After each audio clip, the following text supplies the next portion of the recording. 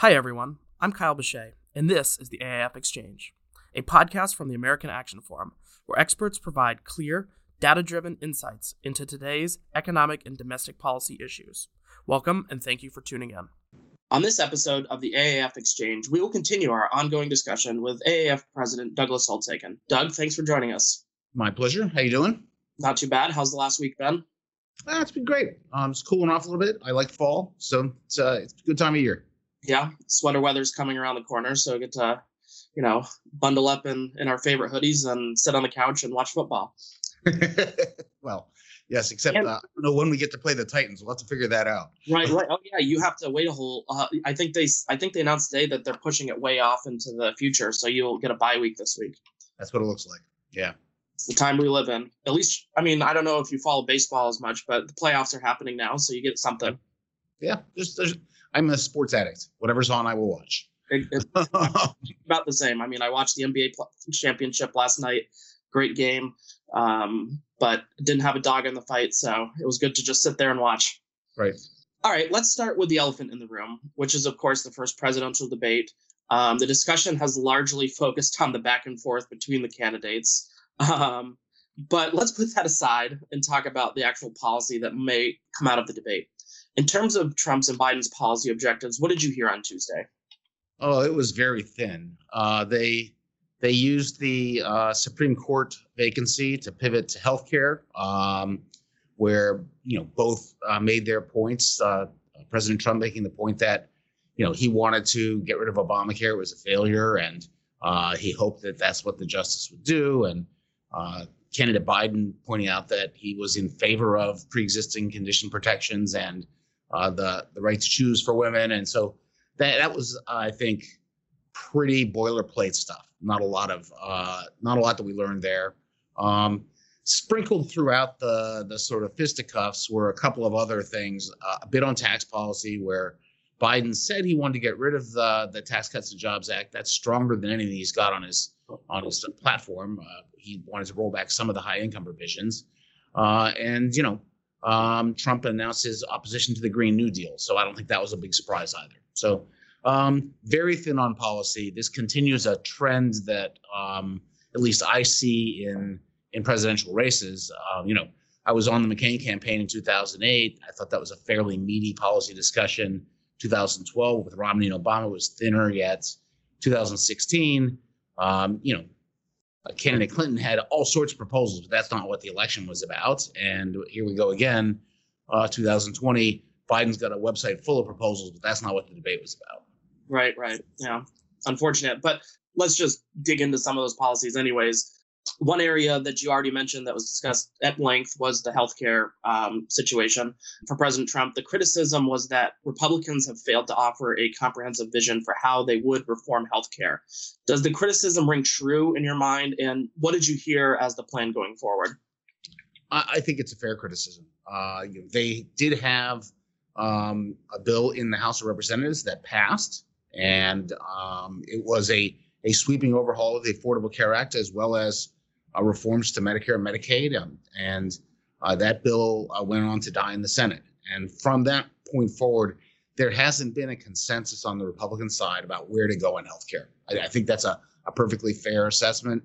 The president himself has put out a lot of executive orders and done some rulemaking in the area of drugs and a fairly aspirational pre-existing condition protections, and did some real work on the ACA individual markets with short-term and limited duration plans, changing their structure, the health savings accounts. So you can go through and find activity. And I think that's what President Trump is talking about when he says, I have my plan, I've done it, but it really doesn't total up to a comprehensive restructuring of the big programs that drive healthcare in America. And those are Medicare, Medicaid, and the Affordable Care Act. And until you change the way they pay for care, we don't get a handle on the increasing cost of care and the sort of inadequate quality standards that we run into across the nation. Got it. So on the flip side, for Biden, the criticism mostly from Trump was that Democrats are just pushing this socialized healthcare, Medicare for all and such. Same question. Do you think this criticism rings true? Democrats have. And, I think correctly, Biden pushed back, said, no, I oppose that. And he did. That was a big difference between the Sanders camp and the Biden camp in the primary. Sanders was Medicare for all. Biden was like, no, we're going to stick with what we have. I'm going to add a public option in the Affordable Care Act. We can come back and talk about that. But in the process, he firmly protected employer-sponsored insurance, which is where the majority of Americans get their insurance. So that's something that he wanted to make the point of defending. And the president's not right that Biden is all for Medicare for all. He clearly said that. This public option, however, raises more questions than it answers, to be honest. If you look at the people who are uninsured in 2019, so before the pandemic, it's sort of typical conditions in the United States, of those who were here lawfully, about 77% were eligible for either Medicaid or Medicare or employer-sponsored insurance. So they're walking around uninsured, even though they're eligible for one of those options. And another 10% were affluent enough to be above the line for subsidies in the Affordable Care Act. So that gets you about 13% of Americans who are uninsured, and they're not either affluent or already eligible. And that turns out to be those individuals who were not in the states that expanded Medicaid eligibility under the Affordable Care Act. So that's the population that's out there that you seemingly really want to cover. And there's nothing about the public option that's targeted on those individuals. So the public option's one of two things, a sort of empty promise or a stalking horse for Medicare for all, because, if you can get that, you just sort of keep pushing out. So on the Republican side, there's a lot of skepticism about the public option, which I think is understandable when you go through the numbers. Yeah. I remember the public option being a big sticking point back in when they first passed Obamacare. I think, it was the thing that was holding it up in the Senate most. Well, it's back. And, we're going to hear the back and forth for the remainder of the campaign, but I think this is going to be a more heat than light moment on the policy front. Got it. So one of the other policy topics that did sort of come through a little bit during the debate was the economic recovery, reopening the economy. What is the difference in the candidates' views on the economic recovery, and what kind of plans did you hear from each candidate? I think it's really a matter of priorities. Top priority for the president is to get the economy going again, and given a choice, a tough trade-off between more economic activity and more exposure to coronavirus infections, he chooses more economic activity, chooses that regularly. And I think what candidate Biden is offering is, at the same juncture, I'll choose, sort of locking things down, keeping social distancing and masks in place longer, whatever it takes to minimize exposure to the infection. So that's a genuinely difficult choice, and it occurs on a daily basis. And that's what I hear them saying. That plays to their bases. In the polling that AAF did recently, it's up on our website, we looked at voters in 5 sort of key states, swing state kind of places: Arizona, Georgia, Iowa, Michigan, Ohio. And it turns out that if you ask them what's their top priority, it's either getting the economy going or fighting the virus. And it's very tight. But inside that near deadlock is nearly all Republicans say the top priority is getting the economy going. Nearly all Democrats say it's fighting the virus. And so they're reflecting their bases. Yeah. Okay, so let's set aside the presidential election for now and turn to Congress. Speaker Pelosi this week released a new $2.2 trillion legislative aid package related to COVID-19. There are also some news reports that Secretary Mnuchin is pushing a similar package that was similar to the Problem Solvers Caucus proposal. What are the key provisions in each of these, and how did they differ from the last round of proposals? So the Pelosi bill, which is still hanging out there and which she is offering to take a vote on if they can't come to a deal with the administration, and then they'll go home. They'll say, we voted and make their point politically. That's really the same thing as the $3.4 trillion HEROES Act, with things just scaled down. And the way they got scaled down is just to make them shorter, right? So instead of having a program go through the end of say 2021, you just have it go through the middle of 2021, and it's just sort of slice back the dollars that way. So it's not a step forward in anything other than the size of the package, the composition, including things that many Republicans think have nothing to do with fighting the recession and the coronavirus. That problem remains.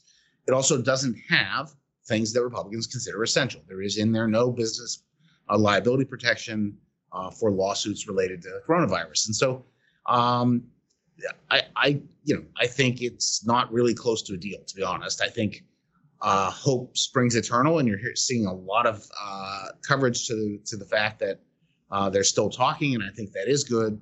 But they're not getting to a place that I could see passing the Senate. And until that gets live, until you hear Mitch McConnell say something other than they're very far apart, which is how his caucus feels, we're just seeing a kabuki play where Pelosi says, look, I was willing to negotiate, but they didn't come up with anything. And the president gets to say, I tried to cut a deal. And I certainly think the Secretary of the Treasury wants to cut a deal. But it just doesn't look like there's a deal that'll pass. Yeah, I mean, so where are these coming from? I mean, it seemed like a couple of weeks ago, we've been talking about this, that the general consensus was that negotiations were dead until after the election. So, I mean, is it coming from the president? Is it coming from electoral pressure? What's driving this discussion this week? I think the president would love to get a deal. Like, he wants two things. He wants, number one, to be able to say, I got the deal. I'm a great deal maker. That's a point of personal pride. It is shared by his Secretary of the Treasury, who said, I'm a great deal maker. And so he wants to get credit for that. The president would also like to have checks arrive just before the election that have his name and maybe even his picture on it. God only knows. That's appealing. So that's pushing this.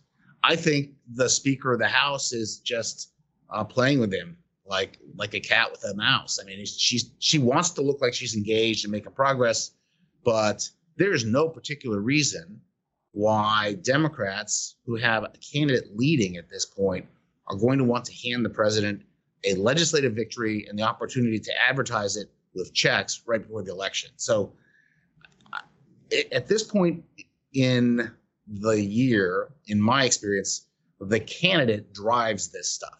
The legislative leaders, the speaker, minority leader, are listening to what the campaign is asking. I cannot believe the Biden campaign is saying, hey, let the president cut a deal, let him send the checks. I'm quite pessimistic that they'll get anything done. Yeah. So, I mean, that really answers my next question, which was, do you see this as a genuine attempt to get a compromise? And, do you think there is a likelihood of an agreement? So I guess the answer to that is no. Yeah, I don't.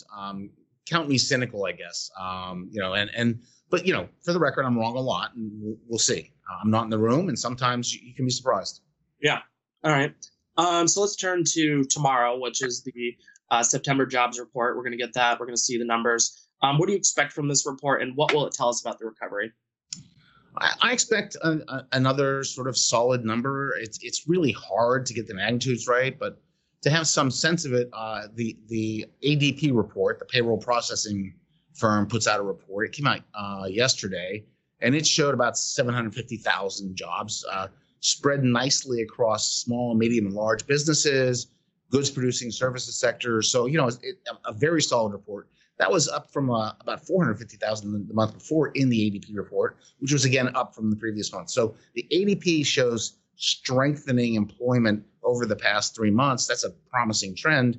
It's not a guarantee that's what we'll get tomorrow. The ADP report and the official BLS employment report often don't match up real well. But I certainly think we're going to see something that looks like somewhere between 700,000 and a million jobs, maybe more than a million. It's a Wild West out there right now trying to figure this out. What has gotten a lot of attention has been this sort of high-profile Disney announcement. They're going to lay some folks off, the airlines. I don't think that tells you very much. I think it was a surprise that Disney reopened. Most leisure and hospitality was expected to not recover very quickly. They're most exposed.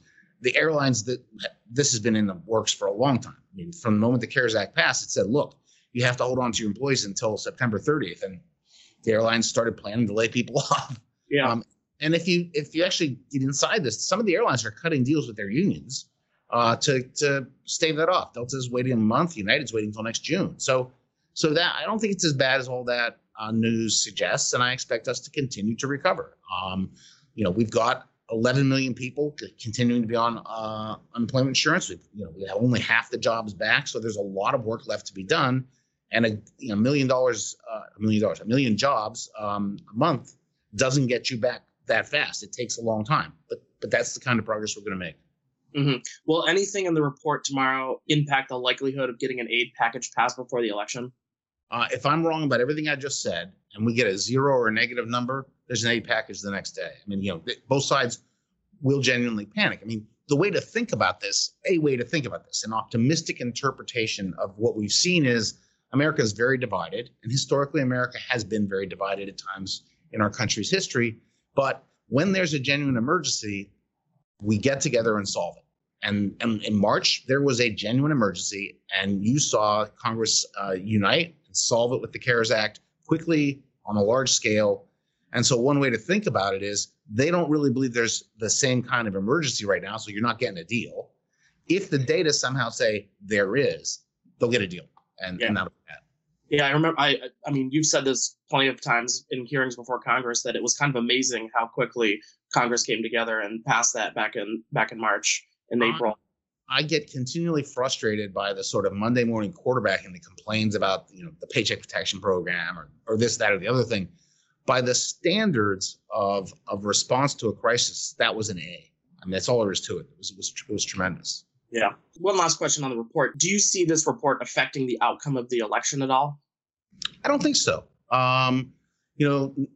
We know that by and large, the American public is locked in. They've made up their mind. It's done. There's something like 6% of Americans who are out there who you could possibly influence one way or another. And something like 2% of them live in states that are going to matter electorally. And so what moves them? Well, it's got to be some very significant economic event or very significant political event. And I don't think tomorrow's jobs report is likely to be that. It's got to be either 11 million jobs and everyone's back, or I don't think that happened, we'd notice, or a real problem on the downside. So I don't think it's going to move the election much. Gotcha. Okay, so I want to end today's discussion on COVID-19 testing. Governor Mike DeWine of Ohio, among others, I believe, announced that his state would use antigen testing that would give results in about 15 minutes. The governor wants to focus these rapid testings in high-risk population and in schools. What do you make of this approach? The world is migrating toward my preferred testing strategy. As we've discussed before, the sort of highly accurate clinical tests that we sort of began using are very expensive, take a long time, but they can detect minute amounts of the virus's RNA, which is the sort of signature that they're looking for. And that happens long after you're contagious, perhaps weeks or months in some cases. On the other hand, there are these other tests which aren't as accurate for minute amount, but when you're contagious, may not yet be symptomatic, but the virus is ramping up. There are millions of RNA being spewed by the virus, and tests can pick that up. That's what you want. You want a cheap test that will pick that up and tell people to stay home. That's really the information you want. And we've seen a variety of testing things move that way. They're the Abbott test that you can drive up and get the results in 15 minutes. They use a machine. So you actually have to have a sort of mobile lab kind of thing. Abbott has also announced another new test, which can be administered by a health professional, which is just a swab and it's a credit card sized device. And you take a simple nasal swab, not the brain probe that people talk about, and you put it in, and in 15 minutes it changes colors, and it's sort of the equivalent of a pregnancy test. And I think we'll soon get to one that they can self-administer, that a person could self-administer, and that's ultimately what we want. The real shame is we came to this strategy too late. We've been at this now for nearly a year by the time we're going to get there, and sooner would have been better. But this is a step in the right direction. You want to not test for do you have or have you had COVID-19, but are you contagious with? That's what you want to test for in many of these public settings. Gotcha. I mean, we've discussed in past episodes on this topic, but how would this kind of test aid the economic recovery. Look, if we could get to the point, which some people believe is actually perfectly scientifically feasible, where you just had essentially strips of paper and you could do it with saliva. And so every morning you get up and you licked a piece of paper and saw if it turned colors. We'd distribute that to everybody. Everyone at AAF would have such a deck of paper. So you'd get up in the morning, you would take the test. If the test was negative, you came in. If the test was positive, you stayed home. And that way we would know everyone could come in the building safely. You could administer them at the door of big events. Here, you want to come to the basketball game? Mm-hmm. You got a test to walk in. Person takes a test, put the bracelet on. If they're good, they can come in. It changes the world completely because you're testing for contagion, and you're also you can eliminate the need to do all that contact tracing because you're essentially testing all the contacts too. You just test everyone. Logistically speaking, would this be easy to replicate on a nationally? Right now, I think Abbott is at capacity for these little tests. The government has bought 100. They can make about 50 million a month. They bought 150 million of them, so they've bought the supply for the next 3 months. It's gonna be hard to replicate that to everyone every day, right? That's 320 million tests. So yeah, the answer is yes. Scaling up's hard, but I think this is something worth continuing to work on because, knock on wood, there may yet be another pandemic. Coronaviruses are all over the place, and they mutate, and we run this risk again. And so, having a strategy not just for this virus but for dealing with viral pandemics is a good idea. Mm-hmm. What about downsides to this testing method? What are the risks of an inaccurate result here? If you have an inaccurate result, then you could have someone who is infected go into an arena or go to work or whatever it might be. That's always a risk. Tests are by nature imperfect. If you're doing something where you really want to be sure, you test twice. A lot of times there are false positives as well. So if you test positive, take another one, it's negative, clear it. This has to be going on. So when they talked about the NBA bubble, they said no one had tested positive. I think that's impossible. We don't have a test that good that there aren't some false positives. So what they must mean is anyone in that NBA bubble who tested positive, they retested, probably the more accurate, expensive test, and cleared them. And so they've managed to keep the virus out. But a testing strategy is always going to be involved with some errors on both sides. Gotcha. Well, Doug, that's all I have to discuss today. Thanks for joining us. Unfortunately, this is our last weekly podcast together. We'll move to bi-weekly after this. Okay. I think you're going on vacation next week. So in the in-between weeks, we'll have different AAF policy experts filling in on those off weeks when it's not you and I discussing the current events.